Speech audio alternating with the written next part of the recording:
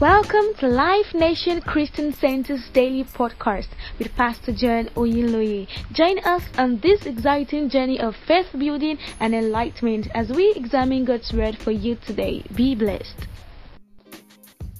The Spirit of God is beckoning and calling upon men. The Spirit of God is brooding over men and calling and drawing and ministering to the hearts of many to rise up and declare the works of Jesus Christ. As this was written in the book of Acts chapter 1 verse 8, but you will receive power when the Holy Spirit comes upon you, and you will be my witnesses, telling people about me everywhere, in Jerusalem, throughout Judea, in Samaria, and to the ends of the earth. The reason why God has given the church the power of the Holy Spirit is so that we might tell people about Jesus. Hey, many people don't know about Jesus yet.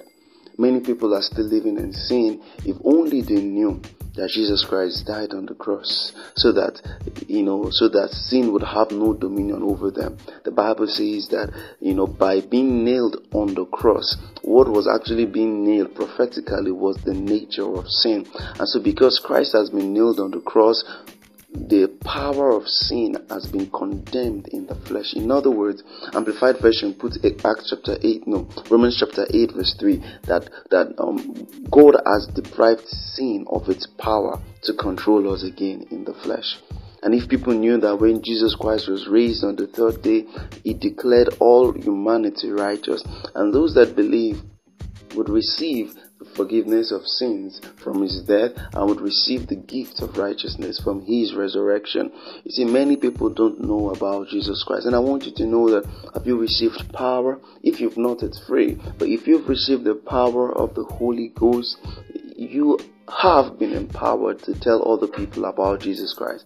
Your purpose in life is not to do business seminars. Your purpose in life is not to be a lecturer. Your purpose in life is not to be, a pilot or a lawyer or a doctor. Your purpose in life is to tell people about Jesus Christ. It's very okay to go about your secular activities, but in those places where you are, the Father is longing for people that would open their mouth and talk about his Son, Jesus. You see, Jesus Christ is the answer to all the problems that humanity is going through right now. People are hopeless about the future, but Christ in us is the hope of glory. When they receive Christ, the hopelessness about the future on earth and the hopelessness about the future in eternity will be settled, because Christ gives us the assurance that we would be with him eventually in eternity because of the seal of the Holy Spirit that we have received. People are sick, but Christ died for their sicknesses. Are you telling someone sick today? Do they know that they don't need to die of cancer? Do they know that they don't need to die of HIV? Some people feel condemned for what they have done, but did they know that Jesus Christ died for their sins? Some believers have received Christ, but they are still receiving the consequences of their sins. Some are still barren because they committed an abortion when they were young. But do they know? Have you told them that Christ has forgiven them their sin, and through Christ Jesus they are entitled to a new life, to a new womb if they've lost their womb, to a new future? Do they know what Christ has done? I want you to know that that's why Christ saved you.